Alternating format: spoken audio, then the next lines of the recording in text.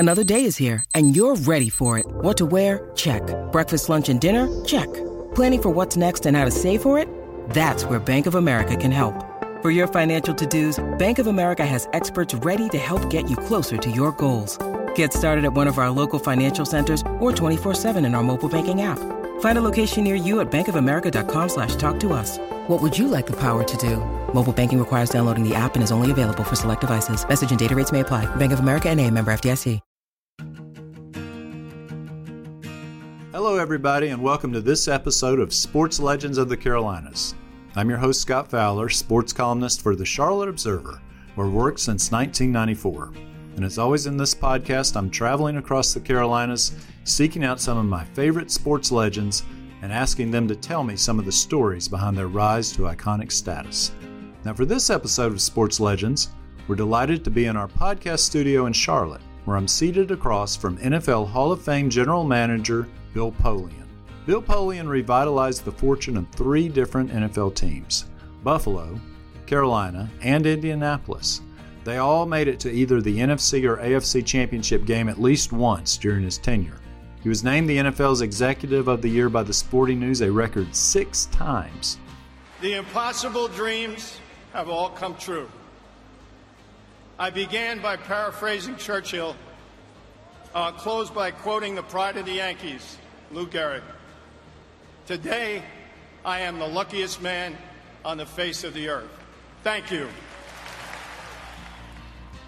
And won a Super Bowl ring in Indianapolis. Polian also constructed the very first Carolina Panthers teams in the mid-1990s, hiring a veteran quarterback named Frank Reich to be the team's very first starter. He would later get Reich into coaching, and the two have stayed in close touch ever since. We'll talk about that relationship, Polian's thoughts on the Panthers and rookie quarterback Bryce Young, and much more. Bill, welcome to the show. Thank you. Nice to be with you. It's been wonderful to watch your career first up close, and you've been a lot of different places. Tell us a little bit first about what you're doing now.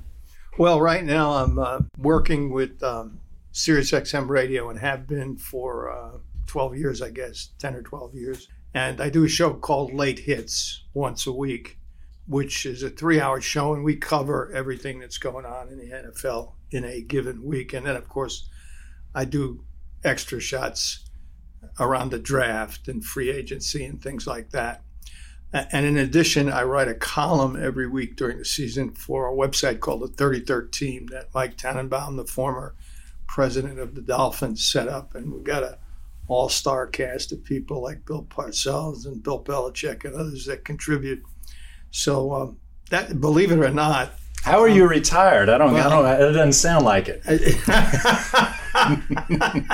It's you might say semi-retired. Yes. I found out that your business is way harder than I thought. Oh, okay. So now you have respect for us. I do. Yeah. I do. Okay. Having to write every week is not easy. That's true. Sometimes it gets really slow. Yes. Right? It's not like you don't have a huge news story every week. Yeah, and I would highly recommend that website. And that is, how do you get there? 33rd Team. 33rd Team. Right. Yeah. And as well as the Sirius XM show, which is on when exactly? We're in hiatus now because of vacation time in the NFL, but it's on usually every Wednesday night from 7 to 10. Okay. And in addition, I've written 2 books. One's called The Game Plan, which came out just after I'd left the Colts, and then another one which is fairly recent called Super Bowl Blueprints. Wow. I haven't read the second one. I did read all of the first one and really enjoyed it. That came out in 2014, I think, right?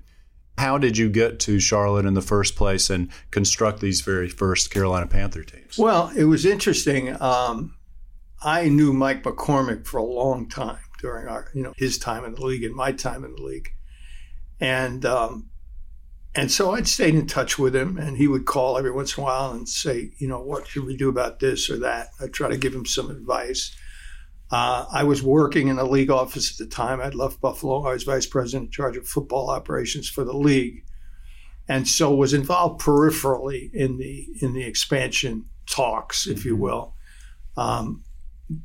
primarily on operational issues. So I'd advise the commissioner and others, this will work operationally, this may not. It was principally a decision that was going to be made on business grounds. But I had a little involvement in it. And so I got to know Jerry Richardson and Mark Richardson through that process because they were in and out of the office. Got to meet the Glazers and, others that came in. So I was kind of, as I say, involved on the periphery. And then at the end of the 93 season, Commissioner Tagliabue asked me if I wanted to stay. And he indicated that, he would like me to. And I said, no, honestly, I really think I'll be happier with a club. I just wasn't at that point in my life ready to give up the competitive side of the NFL. Then we had, a couple of discussions with about 3 teams, and I was going to go somewhere else. I didn't know that. And Mike got ill, and so Jerry called me and said, would you be interested in coming? And I said, well, let me think about it. So I thought about it for a couple of days, talked to my wife about it.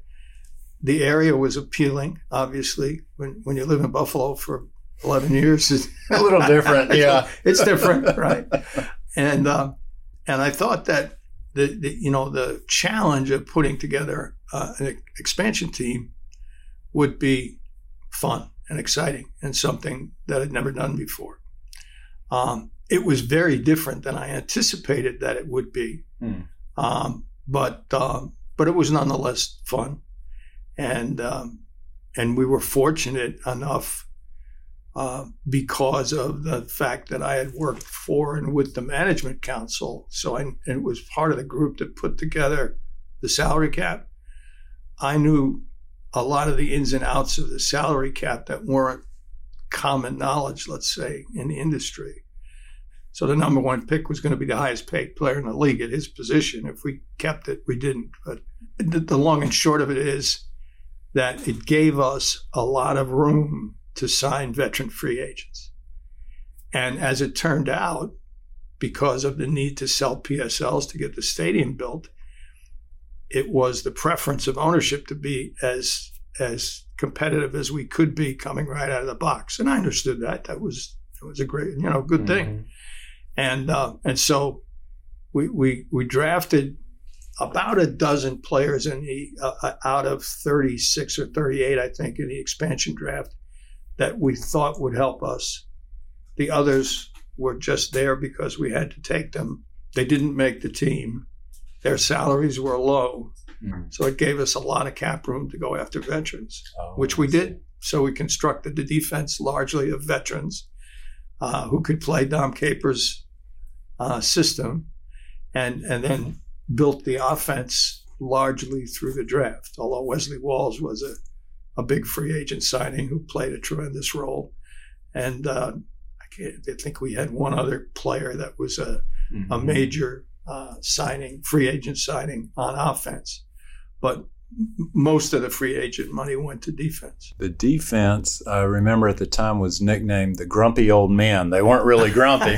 They were old by NFL standards. They were ornery on the field. Ornery, sure. Yes, they were. And they had just a fantastic locker room led by Sam Mills, right. One of your very first free agent signings, right? Yeah. John Casey actually was the first free agent signing. And very happy that he still, I guess, is the longest serving Panther in franchise history. Sam Mills gets the sack, his second of the year. Mitchell comes across in motion. Here's a little shoulder pass underneath. That is intercepted. Sam Mills cuts back at the 10, cuts at the 5, touchdown Carolina. Yeah, Sam was a key cog for us. Tom had known him from New Orleans, and I ironically had turned him down in a tryout camp for the Kansas City Chiefs. I didn't know that. Yes. You were part of that? Oh, was, that's a little blemish. Yeah. Yeah. And then, we had Greg Cragen came through the expansion draft. Carlton Bailey, I think, came from the expansion draft. Little screen, it's intercepted by Bailey. Carlton Bailey, touchdown. The secondary was almost all free agents. Lamar Brett Lathan. Maxey. Yeah, Kevin Lamar Green. Here they come once again. It is Kevin Green's second sack of this first half. Yeah. You got good in a hurry, largely based on defense. Yes, a lot of it, right? Yeah. Drafted Carey with their very first pick, traded down to do it. Correct. And was that what? And why did you do that, as opposed to just picking him at number one, as the Panthers this year picked another quarterback at number one? That's the closest call I've ever had in terms of who to draft. It was he and Steve McNair were neck and neck. I mean, just side by side. Really? Yeah. There was no difference. The only difference was how quickly Steve would play because of his background playing at a lower level. Carey was going to step in and be able to play quicker because he played on a great Penn State team that really should have won the national championship. And so we said our first preference, when you got a tie like that, your first preference is, do we want to trade down and see what we can do to get extra picks?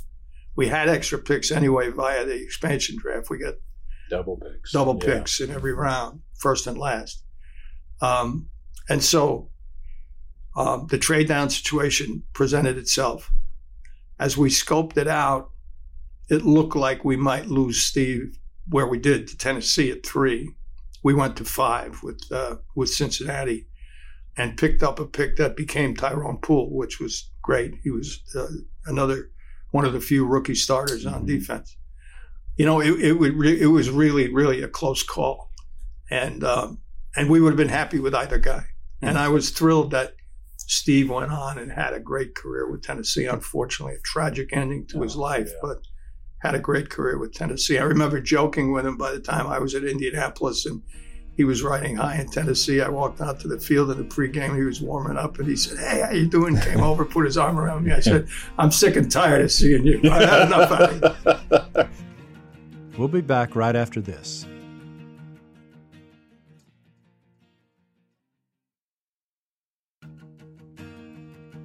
Welcome back. Tell people, I guess, where you grew up and then how you got into this. Well, I was born in the Bronx, New York. A very average athlete, but loved it. Wanted to go into coaching and did.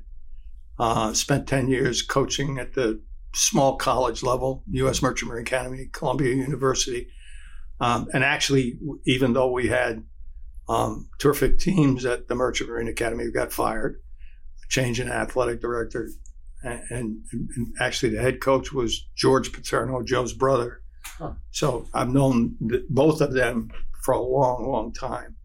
God rest their souls, they're both deceased now. And the bedrock of my football philosophy is football Paterno style. So I was out of football and had a family to feed, went into the advertising sales business, and my college coach became the director of player personnel for the Montreal Alouettes. And he said, "You need to be in the personnel business. That's what you really do best." So I said, okay. So he gave me a part-time job, and I covered the Midwest and the East and the NFL, which is really where most of the CFL teams come from. And draw from, I should say. That's where the players come from, players who've been cut from the NFL. So the first year we did it, he called me and said they were in the playoffs. He said, "Coach would like you to come up and see the game and wants to talk with you." So I said, okay, fine. I was thrilled to do it. I came up, sat down with the coach, and he said to me, "I've been reading your reports." And I was shocked by that. I mean, what head coach reads reports, right? Right. And he said, you're really good, and we'd like to have you to be part of the organization, and so forth.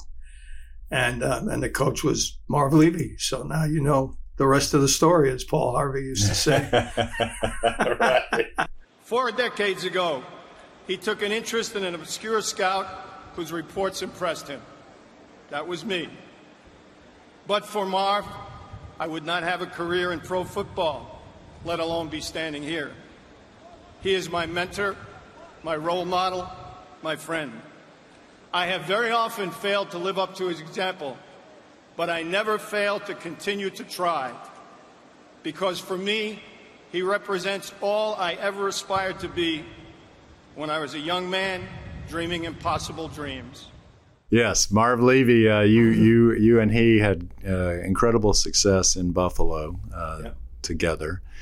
And that was the first time you were a general manager? Yes, I had been an advanced scout for the Chiefs with Marv.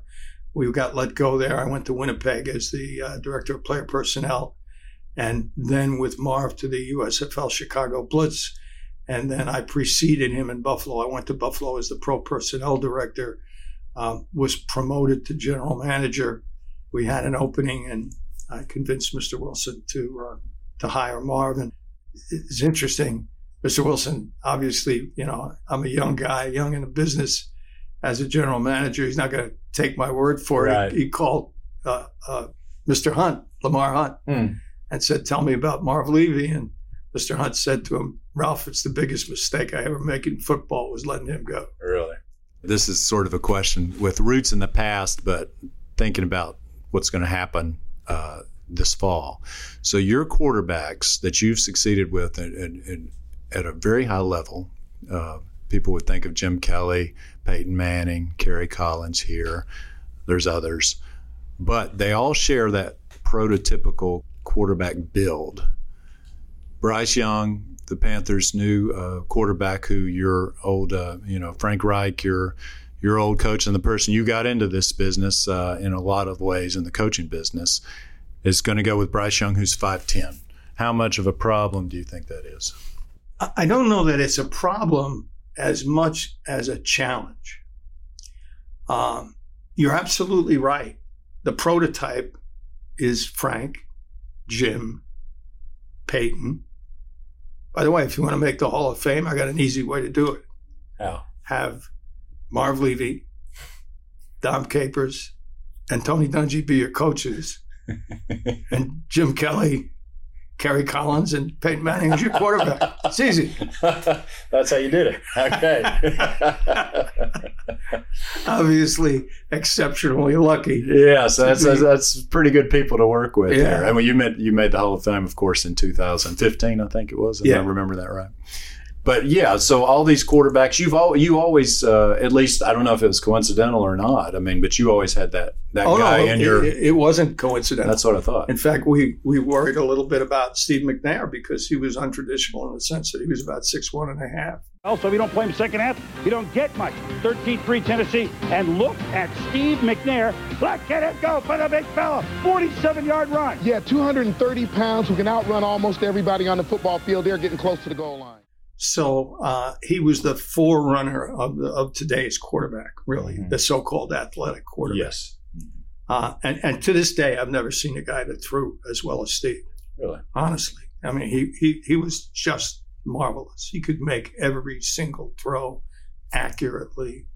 The ball was perfect. It never wobbled. It was always where it was supposed to be. He and Mahomes are the two most gifted passers I've ever seen. You mean above Peyton and stuff? Yeah. Oh, yeah. Wow. Yeah. Okay. Yeah. I mean, all of them are obviously Hall of Famers and great players, but Right. pure ability to throw the ball. He and Purely. Mahomes. Yeah, he and Mahomes. Yeah. Um, But in terms of height. Bryce Young is not prototypical. He is much more like Drew Brees, who was just barely 6 feet, I think, than he is anyone else. But I always told our scouts, wherever I was, if we're going to be wrong, let's be wrong for the right reasons. And in Bryce's case, he has everything else you want in a quarterback except height and girth. He's 6 feet. 5'10". He's going to be about 195 pounds. So if you miss, it's going to be because of the stature. There is no other miss factor in him whatsoever. None. He's perfect. Young under pressure. Blaze contained. Young runs it. Young first down and more. What a play by the Heisman Trophy winner. Bryce Young, a 19-yard gain. So if he was 6'2" and 210 pounds, the Bears never trade that pick. Because he would be considered so can't miss. So can't miss. Like Peyton. Peyton. Yeah. Exactly. Although Peyton, in that case, we'll talk about that, but you had a decision to make there. Yeah, but that was. But that sort of situation. Was more public information than than in real information. If Bryce were 6'2" and 210 pounds, he'd be Joe Burrow. who, by the way, can spin it very well as well. Yeah. Well, so what kind of career do you think Bryce Young will have? Well, I think if they protect him correctly, and you have to go to the protection scheme that New Orleans used, making it, big and wide in the middle to make sure that you got throwing lanes for him. And he takes care of himself in terms of extending and getting down, not taking the kinds of hits that can knock you out of a ball game. I think he'll have a fine career. We took a lot of short players in Indianapolis because Tony and I and our scouting staff did a lot of studies on, could we play with short players, Dwight Freeney being the most obvious one. The answer is yes. They tend to the extent that there's a sample size, they tend to have shorter careers than the bigger, longer guys. Why is that? We don't know. We don't know. Oh. We can't really pinpoint it. So would you logically sit there and expect Bryce to play 15 years like Aaron and Peyton? And maybe not. Drew played 16? No. So you can hit the jackpot, and there is no other reason to say no to him. None whatsoever. We'll be back right after this.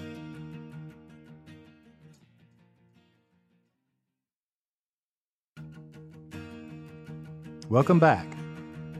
Well, that's really interesting about Bryce Young. Let's talk about his coach, Frank Reich, who you've had a really long-standing relationship with. Let's start. Just explain how you guys got to know each other and what sort of quarterback he was in Buffalo for you. His college coach, Bobby Ross at Maryland, and I were friends from our time with the Chiefs. I made a call at Maryland. Bobby pulled me aside. He said, "You really need to take a look at Frank Reich." He had just become the starter because their number one guy had gone down. And in the course of that season, ironically enough, he led the greatest comeback in college football history against the University of Miami. They were down 28 points, I think. Frank Reich with his men in the eye. We're under 9.5 minutes to go. Reich to Neal. Nice kick out blocked by Badonic, and Neal with room to run. Touchdown! Holy cow, here come the Terps. And Miami's going to have to buckle down that chin strap one more notch because Maryland has come out breathing fire in the second half. So I certainly took a look, watched the film, talked to Bobby about it. His word was gold as far as I was concerned. And so wrote a report. And we were looking for a quarterback because Jim Kelly had signed with the USFL. This was the 1985 draft that Jim was going to come back. The USFL had not quite yet exploded. It was imploded. I'm sorry. It was on the verge, but it hadn't. And so we were operating as though we weren't going to have Jim. So we drafted Frank. He came in and impressed everybody with his work ethic and his diligence and his ability to play. And at the end of his rookie season, I took him aside and I said to him, at some point when your career is over and you're going to have a good career in the NFL, you should think about coaching, because the way you conduct yourself, the way you handle your business, the way you interact with your teammates has head coach written all over it. So for whatever it's worth, keep that in mind. And so, of course, he went on to have a great career with us. During his time with the Bills, he was the best backup quarterback in football. Up until this past year, led the greatest comeback in NFL history against the Houston Oilers in the playoffs. They have a first down at their own 41-yard line. Reich rolls right, he throws. The pass is complete. James Lofton, that is his first reception of the ballgame. And for Frank Reich, it has been the tale of two halves. The first half, 5 of 11 for 59 yards. The second half, 8 of 12, 123 yards. He threw for the touchdown. We had a quarterback controversy. Jim had been injured in the last third game to the end against the New York Giants, and Frank had to step in and play. Obviously won 2 playoff games, and now we're going on to the championship game. And Marv and I had echoed Marv, said when Jim's back, he's the quarterback. And And he was, and I'm sure Frank wasn't thrilled about it, but he was, as always, a great, great teammate. And he and Jim were roommates, so they helped each other. And then he was a large part of creating the no-huddle offense, because during the off season between 89 and 90, when we decided to go essentially 2-minute offense for the whole game, Frank sat down with Ted Marchibroda, who was then the offensive coordinator, and they scripted and shorthanded the whole offense. And he went over it with Jim, and they put it together. And actually, he would call plays on the sideline during the game. They had a signal system. To this day, I don't know what it was, but they did. Frank would call some plays. You mean while he was the backup quarterback? Yeah. Okay. Yeah. Jim would look out over at him. If he didn't have a play just like run this, yeah. Frank would give him a signal. Wow. So that's unusual. Yeah. Everybody in the building by that time knew that Frank was going to be a great head coach when his time came. But he went on to have a really good career, came here. And you thought he was going to be your starter here too as well, right? Yeah. At least for a while. As a bridge quarterback. Yeah, as a bridge to whomever the rookie was going to be. Mm-hmm. And he did a great job, and then went on to, I think, the Jets and Detroit. I'm not sure. Maybe the Jets and then Detroit. I'm not sure the order. And then finally retired. And in 98, I had gone to Indianapolis. And so I called him and said, I'd like you to, I think we're going to draft Peyton. I'd like you to come in and coach him. And he said, well, that's very flattering. Let me think about it. Called me back, and he said, I've made this commitment to the seminary here. I feel like I have to keep it. I don't know if it's my calling or not, but I got to find out. And so I said, great. Whenever, if the time ever comes that you change your mind, just let me know. And it's typical Frank Reich. He's going to do what he believes to be right. And if he makes a commitment, he's going to follow through on it. And it doesn't matter what the alternatives are. So he began his career in the ministry, and everything was going along smoothly. And lo and behold, out of the blue, I think it was the year after we won the Super Bowl, but I'm not certain of that. But it's in that general time frame. Our team's built. Tony's the coach. Peyton is, flying high. And he said, I really think it's time for me to get into coaching. So I said, okay, great. So I went into Tony and said, Frank wants to get into coaching. And he said, well, that would be great. The only problem is the only job we have opening is as a coaching assistant. And it's not a very high-paying job. So I said, well, let me broach it to him. And he said, I'd like to have him meet with Jim Caldwell and talk with Jim just to be sure they're on the same page. But he said, Frank's great. He'd be a great addition. So I called him, and I had some trepidation about the salary. I forget what it is now, but it certainly wasn't high even then. Yeah. And he said, no, that's no problem. He said, I'm willing to bet on myself and prove that I can do it. So he met with Jim. Jim was very enthusiastic about having him. So he came in as a coaching assistant, as the third guy in the quarterback room. And obviously melded with Peyton and others. And then, gravitated when Jim became the head coach to the quarterback coaching position, and the rest, as they say, is history. Interesting that Jim Caldwell is now here and Dom Capers is here. Yeah, this is alumni week. Whenever I go to practice, We'll be back right after this.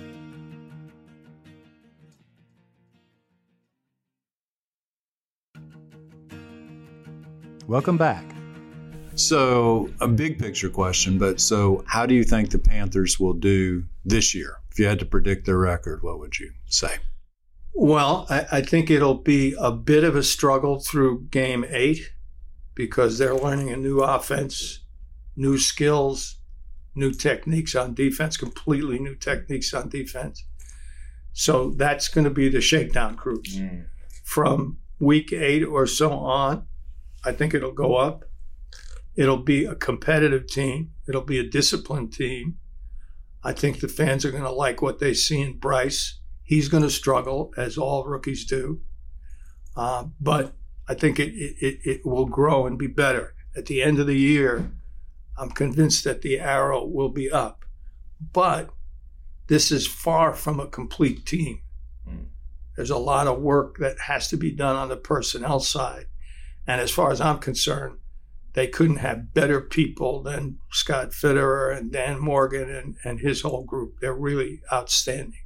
So they'll get, and you look at this draft, look who they took. I mean, not only orchestrating the trade to get up and get Bryce, but, you know, some of the other people they took are going to be producers almost immediately. So the more picks they have, the better off they're going to do. But there's a lot of building still to be done. And there needs to be an Olsen. Exactly. An Olsen at tight end. Yes. Yeah. There needs to be another rusher aside from Burns. Probably need another inside rusher. And certainly in the secondary, probably a safety who can impact the game, both run and pass. Like Sanders was. Yes, exactly. So I wonder about their wide receivers too. They're going to be fine. Still, the guys that are here now are good, solid pros, and at tight end as well. And Sanders and the others, are good pickups. They're going to be fine, but they're bridges. The number one receiver that's going to be the guy when Bryce hits his stride isn't here yet. And I don't know about the running back position. I think he'll be good for a little while yet. And, Miles Sanders. Yeah, and Hurst ought to be good for a little while yet. So. Right. Well, that's a good way to put it. So Bryce Young's favorite all-time target maybe just isn't. He's just not here yet. No, it could be Mingo. I mean, they could. Well, that's true. They could hit it like maybe that. So. You know? Yeah, that's right. But I guess with as I'm thinking about Carey, you had he was thrown to Willie Green and Mark Carrier early. Poole did fall down one. Yes. Third and goal into 10. Here's Collins. The pass is caught. Touchdown, Willie Green. Tight coverage, but a perfect pass. And then Moose became the guy. You got. Yeah. Second year. Second year. Yeah. So I've heard it a lot of different ways, so I'll ask you directly. After you left here, the Panthers went on a long slide toward irrelevance. They made it, made the NFC Championship game for those who haven't followed them for a long time. Second year, made the NFC Championship game. Went to Green Bay. Boy, it looked like it was. Talk about the arrow pointing up. Team got older. But then also Bill Polian left and became Indianapolis's president. So why did you depart, Carolina? Just very simple. We weren't. I wasn't with ownership in alignment as to how we should go forward. Mm-hmm. The team was good, but not good enough. And I felt that we had to make a number of personnel changes. Dom was terrific. He and I to this day are great friends. Mm-hmm. But we needed to make some personnel changes because we were aging on offense, and there wasn't going. Defense. I'm sorry, on defense. Yeah, excuse right. me. Yeah. There wasn't going to be another Super Bowl run unless we changed things, and so we weren't in alignment on that, and I just felt like if that's the case, then you're better off to move on. And then you went to Indianapolis. And was it the very first year that you drafted Peyton? I can't remember. Yeah. 1998. And wasn't there at one point a possibility that before you drafted him, but that you might trade that pick and get Kerry Collins as your quarterback in Indianapolis? There was talk of that. I mean, there's a lot of talk back and forth.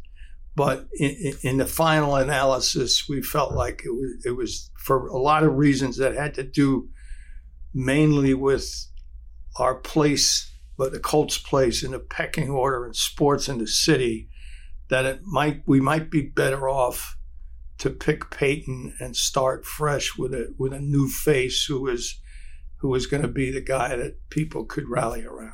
On his feet, keep his poise, make something out of nothing, and that's what Peyton Manning does on a very consistent basis. And as I said before, what I like about Peyton is he can elude the initial defender, and he has that ability to loft the ball, Joe, and that's an instinctive quality that only the great quarterbacks really possess. You know how big this draft is? It's not very often that we see the owners of the first two teams. That's right. You mentioned off air, Bill, that Charlotte and Indianapolis had some interesting parallels. Describe those. Yeah, when you stop and think about it, it's amazing. I hadn't thought about it till I began prepping for this interview. Basketball, pro basketball, was the first sport in both cities. In Indianapolis, the fans actually literally bought the team for a while. It was about to go belly up in the ABA, and the fan base bought it. Saved it. Yeah, saved it. And then the Simon family came in and bought it, and they're still beloved to this day because of that. Both the Pacers and the Simon family. It was a college town through and through. IU basketball was number 1, 2, 3, 4, 5, 6, 7, 8. Purdue a close second. Purdue basketball. Purdue football was great. Motorsports, Indy 500. Much like the Coca-Cola 600 here. Yes, yeah. like NASCAR here. Yeah. And then, we did a survey. We were 5th. The Colts were 5th. Yeah. It's hard to believe the NFL would be 5th in any city. Yeah. But they were bad when you showed up, right? Well, they were mediocre. They'd been mediocre, and then they went to 2-14, and so we were able to have the first pick in the draft. But there was no connection with the franchise, with the team, and because just as it was here, other teams' games were televised into Indianapolis. They were NFL fans, but not Colts fans. There were a lot of Detroit fans there because they got Lions games. A ton of Bears fans there. I get that. Yeah. Just as when we came here, the Redskins were everybody's team. And then because of so many transplants, Pittsburgh was the second favorite team. So you had to remake the entire fan base, take a generation of people and make them Colt fans. And fortunately, because of Peyton, we were able to do that. There was never someone comparable to Peyton here. I think Luke is probably as close as it comes, and Olsen maybe. In terms of just pure belovedness? I think so. I think so. Cam never, I guess it was, I'm wrong in that. The fact that we were able to win as consistently and while we didn't make the Super Bowl early enough, we still won very spectacularly and consistently, and then won the Super Bowl. So that changed everything. And then Peyton was a driving force in the community, not just football. He was into the community up to his ears. With the first pick in the draft, the Indianapolis Colts select quarterback, University of Tennessee, Peyton Manning. Peyton Manning Children's Hospital, which still exists today. He revived high school football in the state, actually, with the Peyton Classic, which was an 8-team doubleheader to open the season at the then Hoosier Dome, and it still carries on at Lucas Oil Stadium. So, Lucas Oil Stadium is the house that Peyton built. So all of that coalesced around him, and largely because of his personality and his commitment to the city. Well, Gary, who knew that one pick would quite literally change the landscape of Indianapolis, from a new football stadium, a Super Bowl, a children's hospital, and a boost to the city's tourism industry that continues even today, more than 2 decades since number 18's arrival in the Circle City. Yes, what you're describing is almost like Olsen's charity work and Luke on the field and Cam's charisma sort of all rolled up into one guy with Peyton exactly Manning. Right. Yeah. That's Did exactly you ever have nightmares about what if you had made the wrong choice there? Picked Ryan Leaf instead? No, because that wasn't ever going to happen once we get into the process. But I will explain that sort of briefly. I know you have before, but just why did you do it? Well, because as we got into the scouting process, it was obviously clear that Peyton was far and away much more ready to play than Ryan was, and maybe would ever be. So that was a relatively easy decision.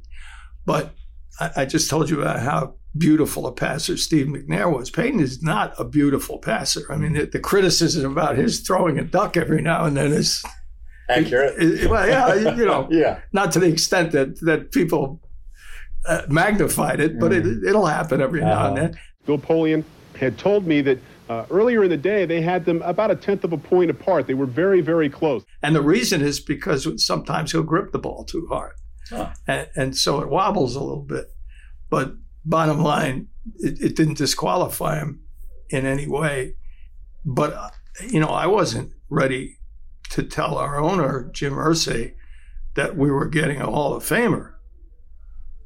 He sat down and said to me, tell me what the difference is and tell me why we should make the pick. Jim, by the way, was a general manager, started as a ball boy, was a scout, so he knew football. Mm-hmm. And so I said, look, if we hit on Peyton, we've hit the jackpot because everything about him is solid gold. But you never know when you can't predict that. If we miss because of his diligence and work ethic and devotion to the game and ability to control the game through his head, the worst we get is Bernie Kosar. If we miss on Ryan, it's probably a bust. So much for my scouting ability. Well, I think you had that one pretty accurately, yeah. Bernie Kosar was pretty good, too. That's the kids be right. I bet he loves that one, yeah. We'll be back right after this.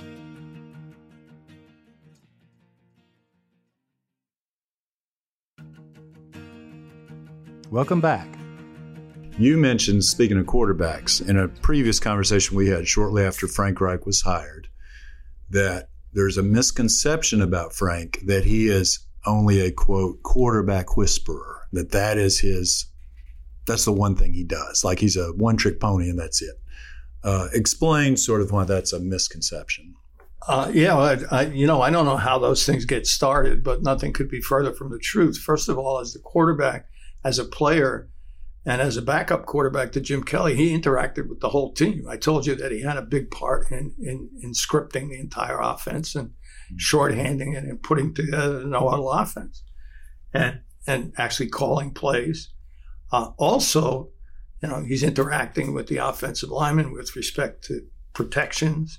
He's interacting with the offensive coordinator on a daily basis with respect to play design and reading of defenses and keys in the defense. So he as the quarterback, and especially as a cerebral quarterback who really worked at it, he was looking at the whole picture all the time, which an offensive coordinator and a head coach has to do. Secondly, he connected with everybody on the team. He was and is a devout Christian, but he connected with everybody. Mm. He really had great relationships with guys on the defensive side. And, I mean, we had quite a crew there in Buffalo. I mean, right, yeah. It was, you talk about diversity. Yeah. Who were some of your wildest ones? Oh, gosh. Bruce Smith was, Andre Reed. I mean, it was diverse racially, personality-wise. Uh-huh. The one thing that was in common was that we had a lot of high-character, smart guys. Mm-hmm. But Frank was able to connect with all of them. And of course, like we all did, brought into Coach Levy's philosophy 1,000%. So everyone was on the same page from day one, but he's been able to do that wherever he's been. So, yes, he will help the quarterback without question, but he's also going to be invested in virtually everything on the offensive side. I don't know if he's decided whether he wants to call plays or not yet. He sounds like he is going to start. Then turn it over. And then at some point. But he's great at managing a game. And as an example, when they had to resort, because of injuries and other things, to the running game in Indianapolis, the running back led the league in rushing. Jonathan Taylor, right. Yeah, there was the fantasy football star that year, and I know you love fantasy football, right? Wasn't that one of your great lines? You would always say, it's not fantasy football. That's correct. You are super easy to talk to now, funny, smart, pretty mellow, but you weren't always, right? I mean, you were tempestuous at some point in your life. So is it true? I feel like you've told me this a little bit before, but did you ever get into a 3-point stance with an agent or challenge him? No, that's a fish story. Okay, that's a fish story. I believe we did get nose to nose, and nose to nose. Okay, yeah, and there was some screaming into phones and stuff, right? Yes. I think Bob Ferguson told me one time that one of your best lines was, "I'll come through this phone and tear your tonsils out." I don't remember saying that, but it's entirely possible. No one's ever called me tempestuous before, but I kind of like it. I think that's okay. All right. In the old days, not any longer. Of course, in the old days, yeah. Did you use it, as an advantage? Truthfully, yes. I mean, you got, as a negotiator, you have to use everything you have. But I in those days, I was so focused on winning that I didn't really, to be truthful with you, understand until I got into the guts of the collective bargaining negotiations and saw people like Tagliabue, the lawyers for the union, Jim Quinn and Jeff Kessler, who's of course very famous, do their work. I recognized that, there's another side. It isn't just bulldozing your way through toward your goal. You have to find a way to get people to work together and find common ground. Now, in those days, there were many more cutthroat and non-professional agents than there are today. There was a sea change between the time I came here in 94 and even when I started in Indianapolis in 98. It changed. Many more. I think largely because they felt that as a group they were getting a bad name, interfering with the combine and things like that. All of that's gone away. And so you change with it. You change and grow. And I was able to grow and still obviously passionate and committed about what I was going to do. And winning was what counted more than anything else, because that's the business. But, my demeanor changed some. Funny story, Jeff Saturday, who's a great friend and a great Tar Heel, was doing an interview with somebody, I guess at the time of the Hall of Fame, and said, and the person said to him, Bill's so different than the way he's portrayed. When I see him around the grandchildren, he's always laughing and playing games and things like that. And Jeff said, we didn't see very much of Grandpa Bill all the time. Grandpa Bill.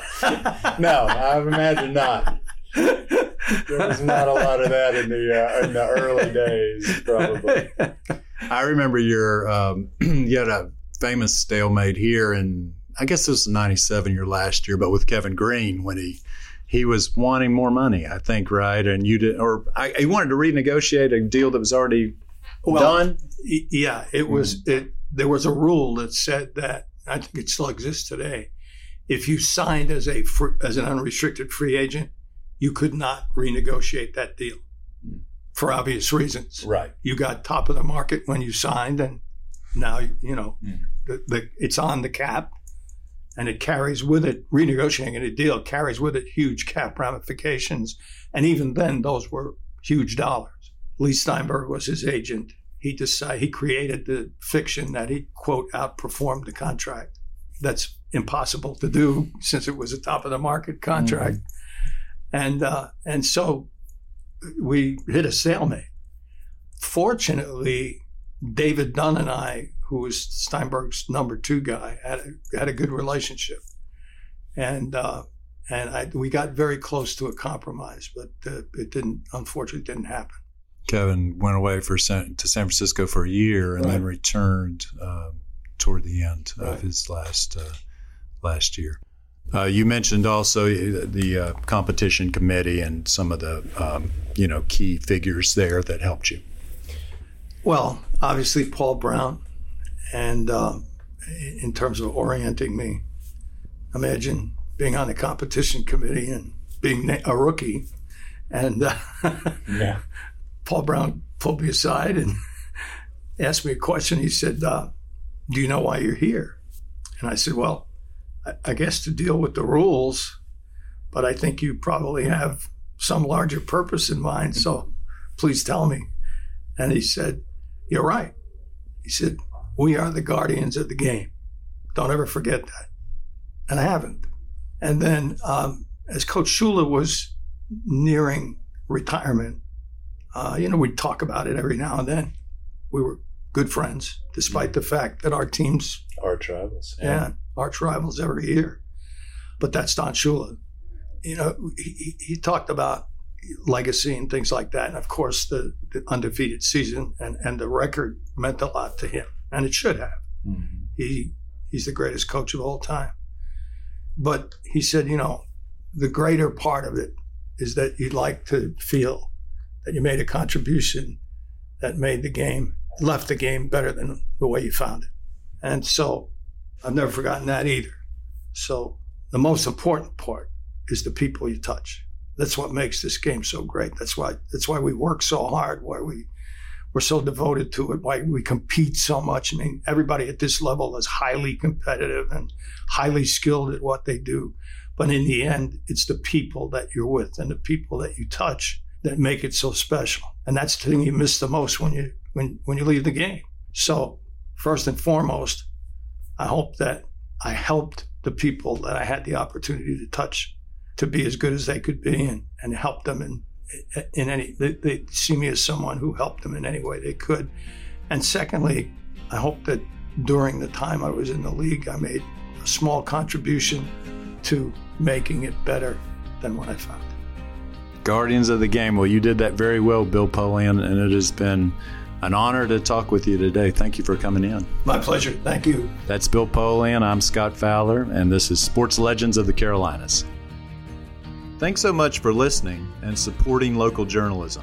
Find more on these interviews, including special video features, at charlotteobserver.com/sportslegends. And pre-order the Sports Legends of the Carolinas book at sportslegendsbook.com. And if you like what we're doing out here, please consider a digital subscription to the Charlotte Observer. Sports Legends of the Carolinas is a product of the Charlotte Observer. It's hosted by me, Scott Fowler, and produced by Lume Alisali and Jeff Seiner.